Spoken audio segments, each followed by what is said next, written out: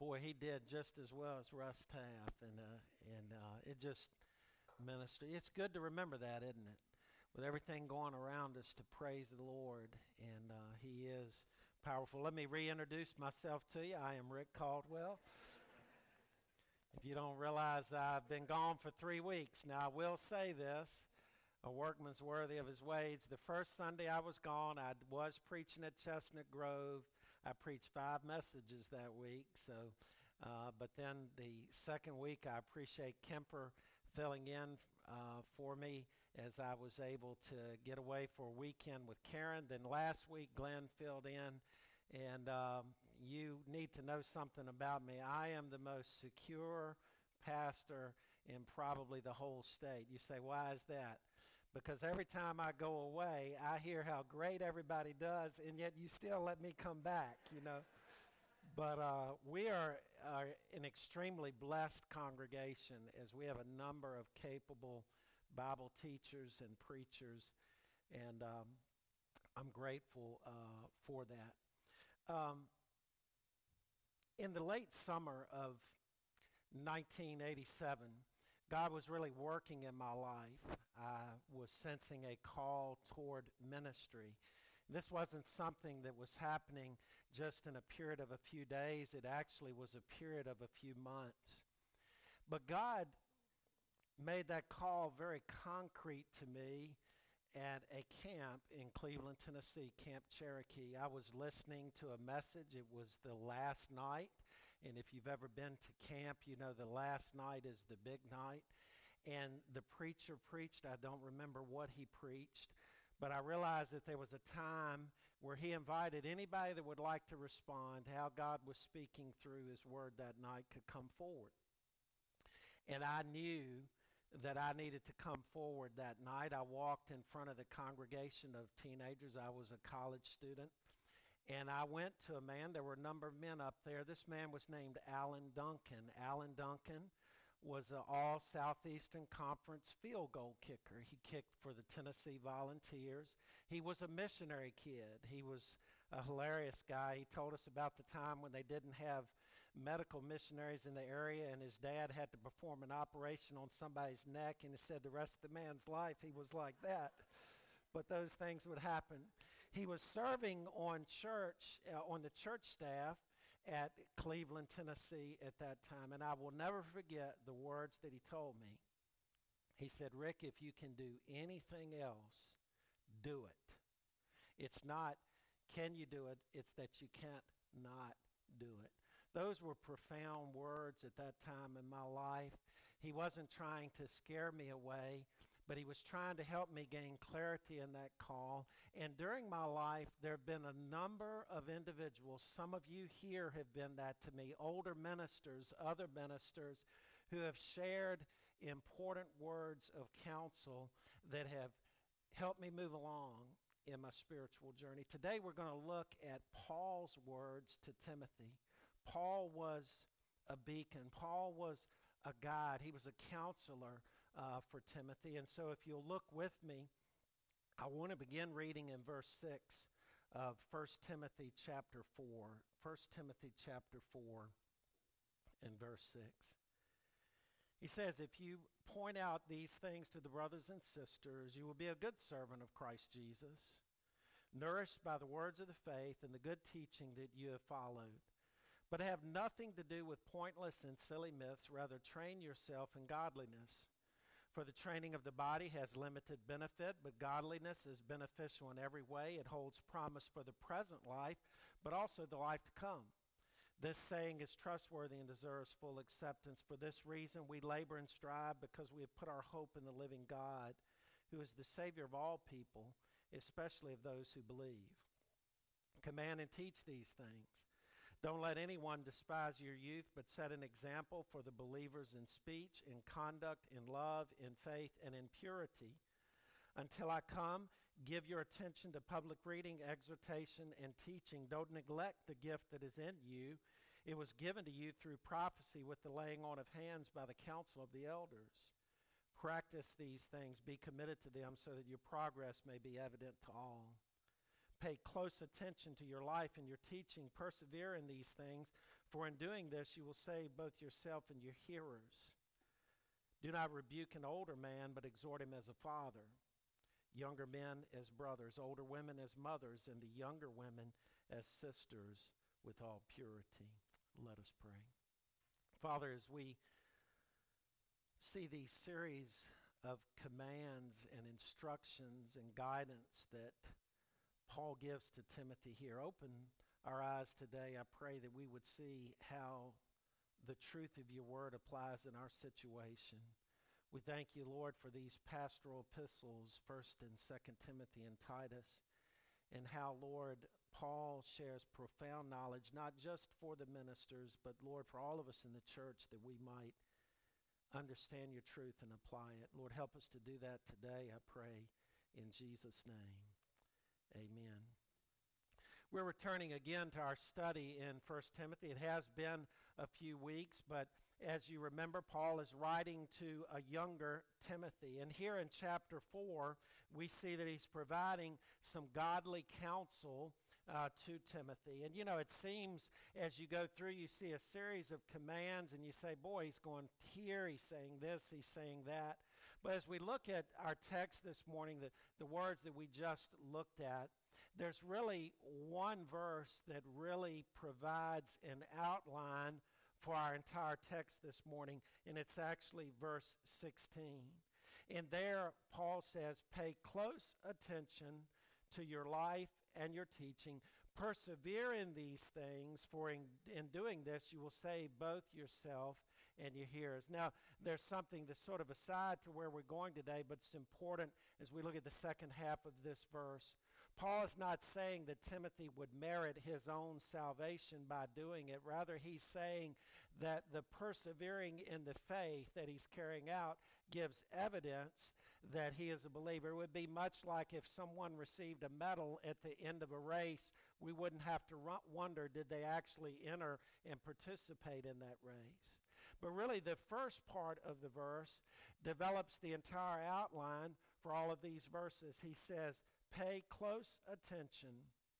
Pay close attention. In other words, what he's saying to Timothy is give a lot of energy, a lot of thought, a lot of awareness to this. What was he to pay close attention to? Two things: your life and your teaching. First, we see that he says, pay attention to your life.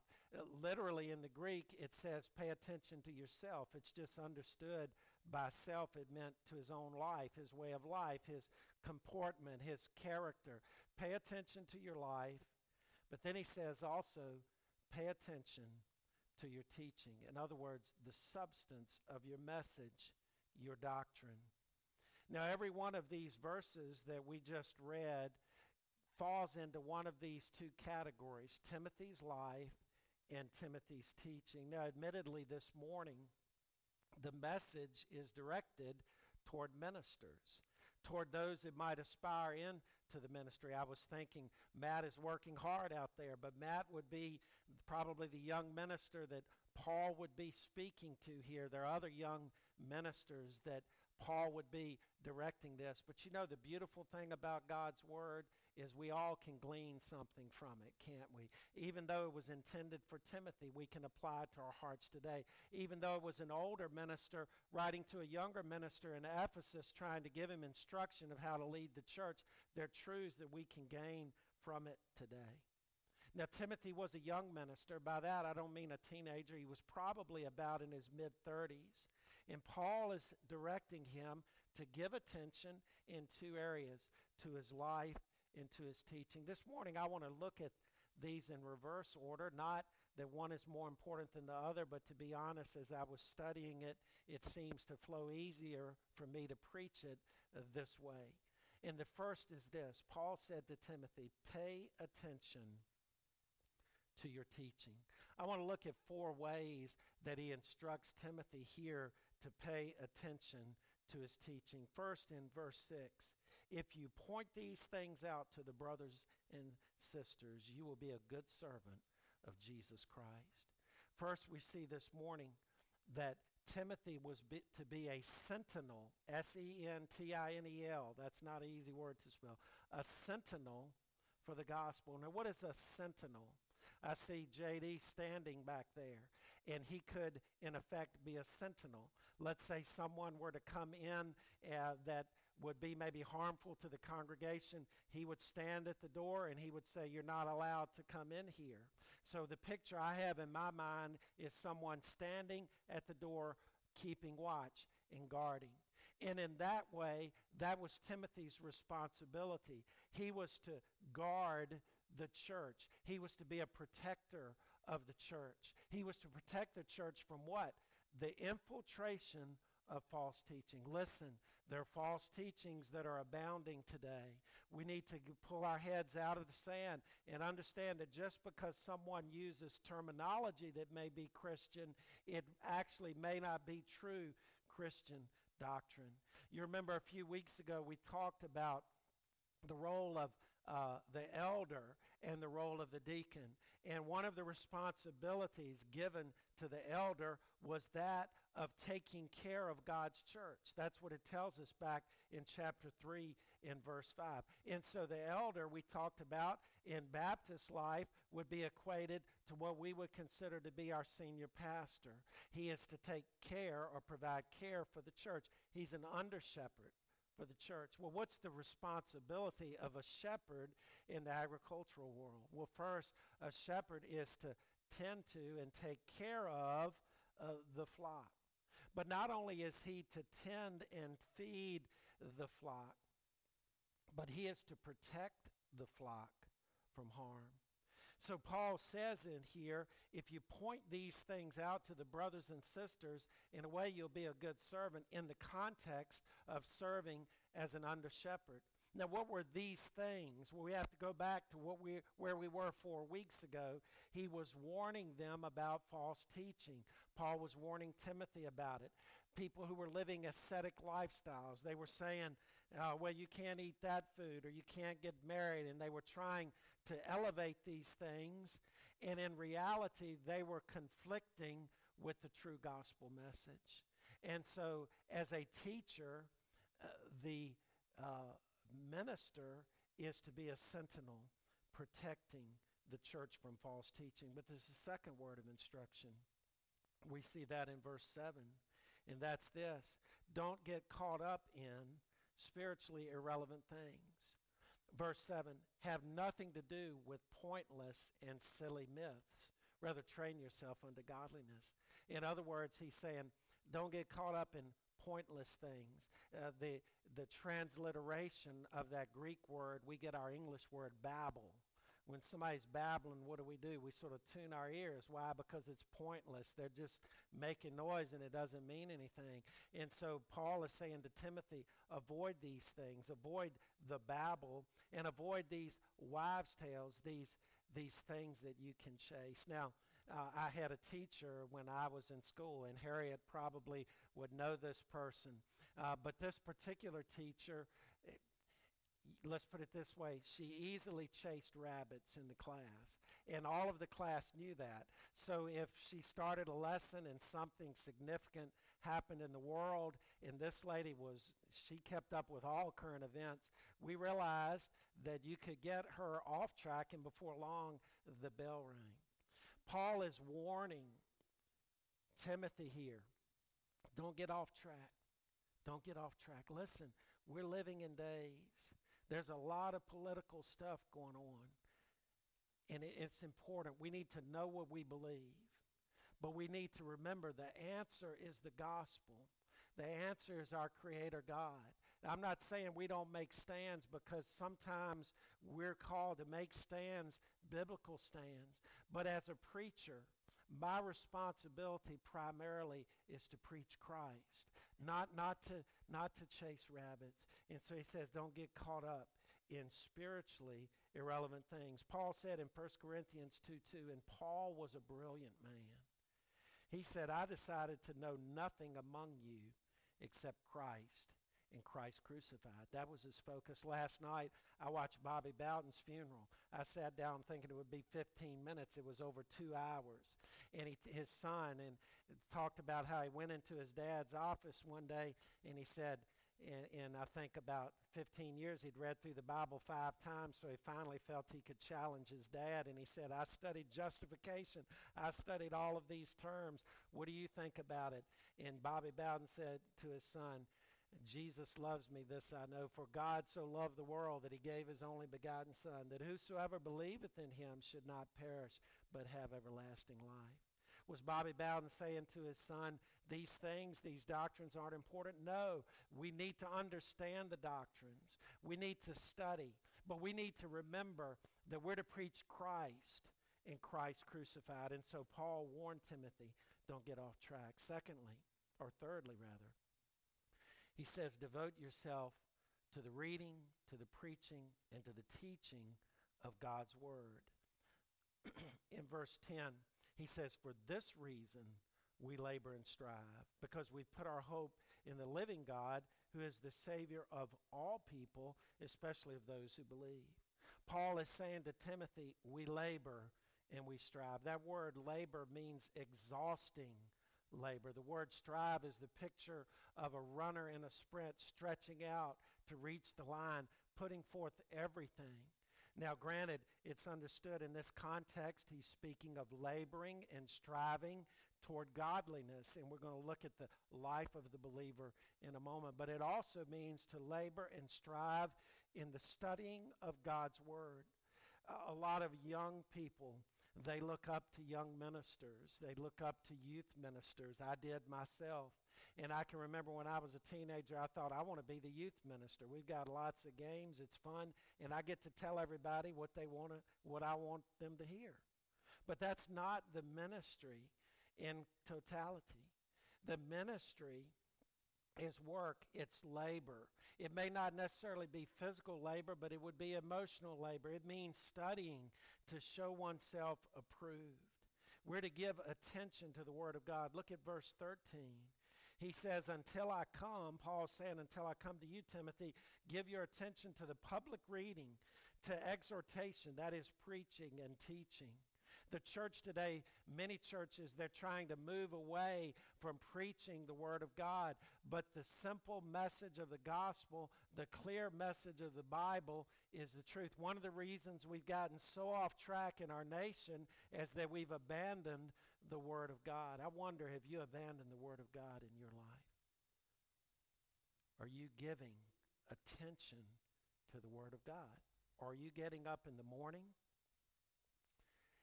and just going through your day without reading God's Word or praying? It'd be the same as driving 150 miles an hour down 15 without your seatbelt on. It would be foolish to do that. We're to give our attention to the Word of God. We need the Word of God. And we need the Word of God so we can understand what truth is. We need the Word of God so that we can interpret the times. I was reading Joel just this morning, and it was a blessing to me to remind me God wins no matter what's happening. We need the Word of God. Just an aside for verse 10. It says, for this reason we labor and strive, because we put our hope in the living God, who is the Savior of all people, especially of those who believe. This is not speaking of universalism, that everybody will be saved. Everybody will not be saved. In fact, the salvation of all people, the word people also can be people groups. I was meeting with a mission organization, a Zoom call yesterday, and I'm secretary, and I always dread that because I worry I don't get all the notes in. But they shared they were going to India, to a part of the world where John and I had been, and it was exciting to be there. And I was getting excited listening to the door possibly opening when this COVID gets out of our way, and how people are going to be traveling 100 miles to hear the gospel, to understand how to train people in the gospel. The gospel is for all people groups. But the gospel is for the individual who would trust in him. Well, the fourth thing, use and develop your gifts of teaching that God has given to you. If you're a young minister, an aspiring young minister, God has gifted you. You haven't gifted yourself. Who separates one from the other? You've done nothing to make yourself what you are. Yeah, you may have applied yourself. You may have used some of your gifts. The major distinction between the elder and the deacon is an elder must be apt to teach. Now, we have many deacons in our church that can teach. It's not a requirement for deacons, but it's also not something that say, well, you teach, you can't serve. No, it's just that the pastor, the elder, is to be apt to teach. And so here he's telling Timothy, develop the gift. Verse 14, don't neglect the gift that is in you. That's sort of the negative of verse 16, pay close attention. Here he's saying, and by the way, don't be neglectful of the gifts that you have that come as a result of prophecy. What is that? God speaking the truth that you're so gifted. The laying on of hands, that doesn't mean this afternoon I'm going to be part of a ordination council, and should that individual be certified, ordained into the ministry, after that, later this evening, there'll be laying on of hands. That doesn't mean that the church has called this person. It merely means that the church acknowledges or recognizes that God has called. And so the call comes from God. The call comes from God. We need to use and develop the gifts that God has given to us. Well, Paul moves on from that. And in verse 15, he talks about practicing the things, that the progress in his personal life and his teaching would be evident to all. But then he goes specifically and talks about giving attention to your life. He says to Timothy, give attention to your life. And I'll be honest, as a pastor for 30 years, and Brian probably could attest to the same thing, it can be tough. It requires discipline. It's not always easy. There are times and weeks when we feel like we're studying to be able to reproduce and to give out. But the danger is, if we develop that habit in our lives, if God is not speaking to us, he can't speak through us. And so Paul here is encouraging Timothy about his life. It's not just some performance out there when you stand up and you read or you preach or you teach, but your life needs to be consistent with what you teach. And so he's saying, give attention to your life. Give attention to your calling and the gift, but also observe your life. How many ministers have been disqualified because their life got out of balance with their teaching? They gave a lot of attention to their study to be able to give to others, but little attention to their own lives. Well, what's Paul's counsel here? 4 things. First, stay humble. Notice what he says in verse 6. If you point out to the brothers and sisters these things, you'll be a good servant of Christ Jesus. He said, you'll be a great orator, you'll be a great administrator.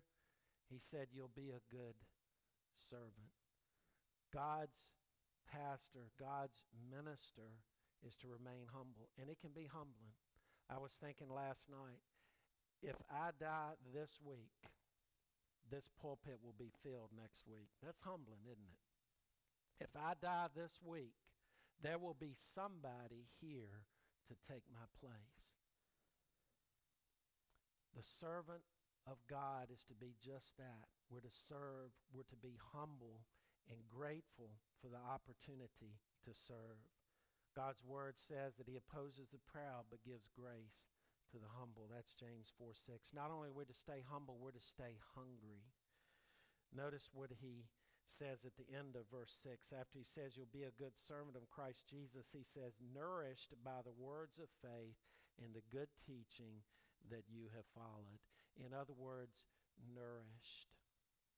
I just said one of the dangers of the minister is studying to be able to regurgitate or put out. But what Paul is saying to Timothy here, you yourself need to be fed. You need to receive preaching before you can give preaching. You need to be nourished by the words of faith. Again, the desire of the minister is God to speak to him and through him, not just to bypass speaking to the heart. And so he's speaking to Timothy. Here he's saying, while you're carrying out all of these teaching responsibilities, stay hungry in your own personal life. I wonder, do you have a daily devotion with the Lord? You say, well, I'm not a preacher. I didn't say that. I'm saying, do you have a daily devotion with the Lord? Are you allowing God to speak in your heart? Is there a time set aside, 10 minutes, 20 minutes, a half hour, an hour, where you devote to studying God's Word? We're to be nourished. The third thing he says to this young minister, stay disciplined. Verse 8 is a very famous verse. It says, for the training of the body has limited benefit, but godliness is beneficial in every way, for it holds promise for the present life and also for the life to come. Paul is comparing physical conditioning to spiritual conditioning. Now, he says physical conditioning is good. And if you, like I am, if you're overweight, don't use this as an excuse to say, I'm just going to focus on my spiritual growth. That's wrong. Because notice he doesn't speak down physical value. He says it's a good thing. Physical training is a good thing. But godliness has promise not only for this body that will waste away, but for eternity. Back when I was in shape, and I need to get back in shape, and I'll hope to work on that. But I remember when I was playing sports and competitive, there were things that I had to remove. I couldn't drink sodas. Whenever I drank sodas, I would lose my wind, and so I would just drink juices and waters. But not only did I have to remove certain things, I also realized that I needed to positively condition my body aerobically and working. And so there are things that you remove and there are things that you add to your life. And so if we're going to grow spiritual and godliness, there's some things that we have to remove that do what? That keep us from being where we need to be spiritually. There may be a group of people we need to separate from, habits that we have during the week that we need to remove. But then there are the positive things. Studying the Word of God, obeying the Word of God, praying. And so Paul is saying, stay disciplined. Look at verse 12. Don't let anyone despise your youth, but set an example in speech and conduct, in love and faith and in purity. Now, you can't control what somebody says about you. I can't control. And so when he says, don't let anyone despise you for your youth, Timothy couldn't keep anyone from saying, oh, he's just a young, he doesn't know anything.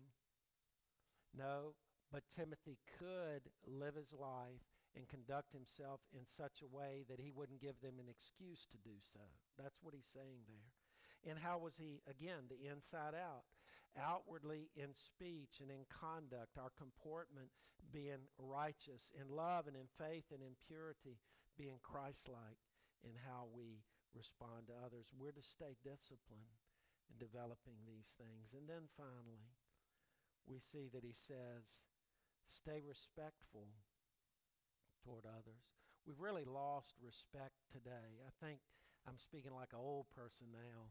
I remember parents saying, we've lacked respect for authority. We've lacked respect for other people's feelings, for thoughts. But God says the young minister is to be respectful. Notice what he says in chapter 5 and verse 1. And he speaks about 4 groups. And one thing about the pastorals, he's always speaking about groups, segments within the church, usually along gender lines and age lines. But he says, don't rebuke an older man, but exhort him as a father. You may disagree with someone who is older in the Lord than you are, but you're not to treat that individual harshly. You're to treat that individual with respect. Notice the word exhort is different from rebuke. When I think of exhort, what I think of positive connotations. When I think of rebuke, I think of somebody doing that. It doesn't mean that an older person shouldn't be corrected, but an older person should always be corrected by a younger person with proper respect. Notice what it says, younger men, you're to treat your younger men in the church as brothers. It could be easy for Timothy to think, well, I'm the one that's been given charge here. I'm the one that expounds, teaches the Word of God. Paul said, no, you're a brother. You're a fellow brother with those your own age. And he goes on in verse 2, older women as mothers. Don't talk about somebody's mother. You want to get in trouble? Don't do it. Don't do it. Well, what's he saying? Treat older women with such respect. The same passion and reverence you'd have for your mother, treat older women that way. And then act with discretion toward younger women. Treat them as sisters in purity. Don't use your position to try to do wrong things. Treat them in the right way.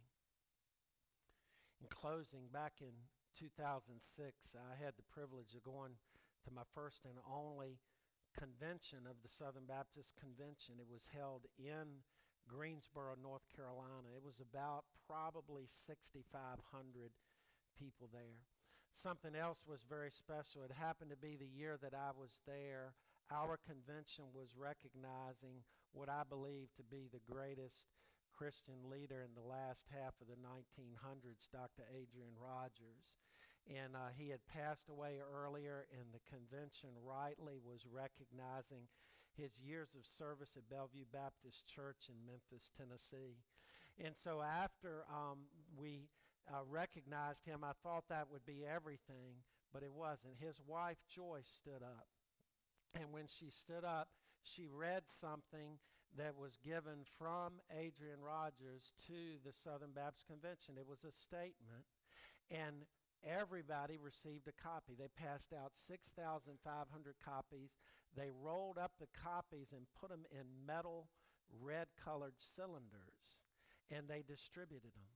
And what she said, they were like batons. She said, Adrian has run his race. Now he passes the baton to you.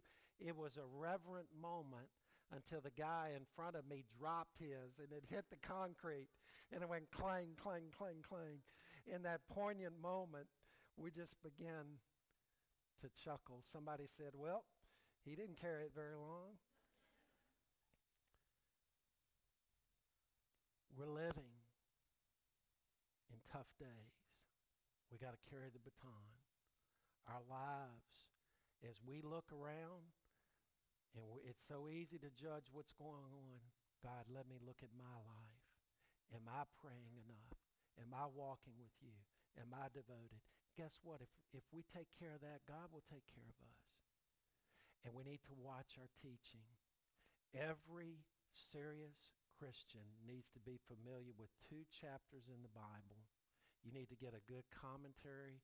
You need to study it. The book of Jude and 2 Peter chapter 2. You ought to study it and study it and study it, because those are the 2 chapters in all of the New Testament that clearly depict the perils of false teaching, how to recognize it, how to know it. And we ought to study it, because the problem is not just out in the world, it's in the church today, and we need to know what we believe and why we believe it. Watch your life. Watch your teaching. Let's pray. Father, as we looked at your word today, I pray, Lord, and thank you for your word. Lord, it was given to a young minister who was leading a congregation.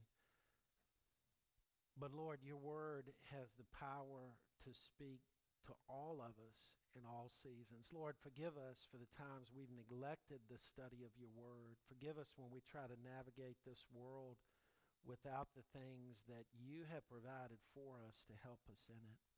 Lord, help us to watch our life, to watch our teaching, Lord, to be a beacon in these days in which we live. And Lord, may you be glorified in it, I pray in Jesus' name. Amen. God may have spoken to you today. We want to give you an opportunity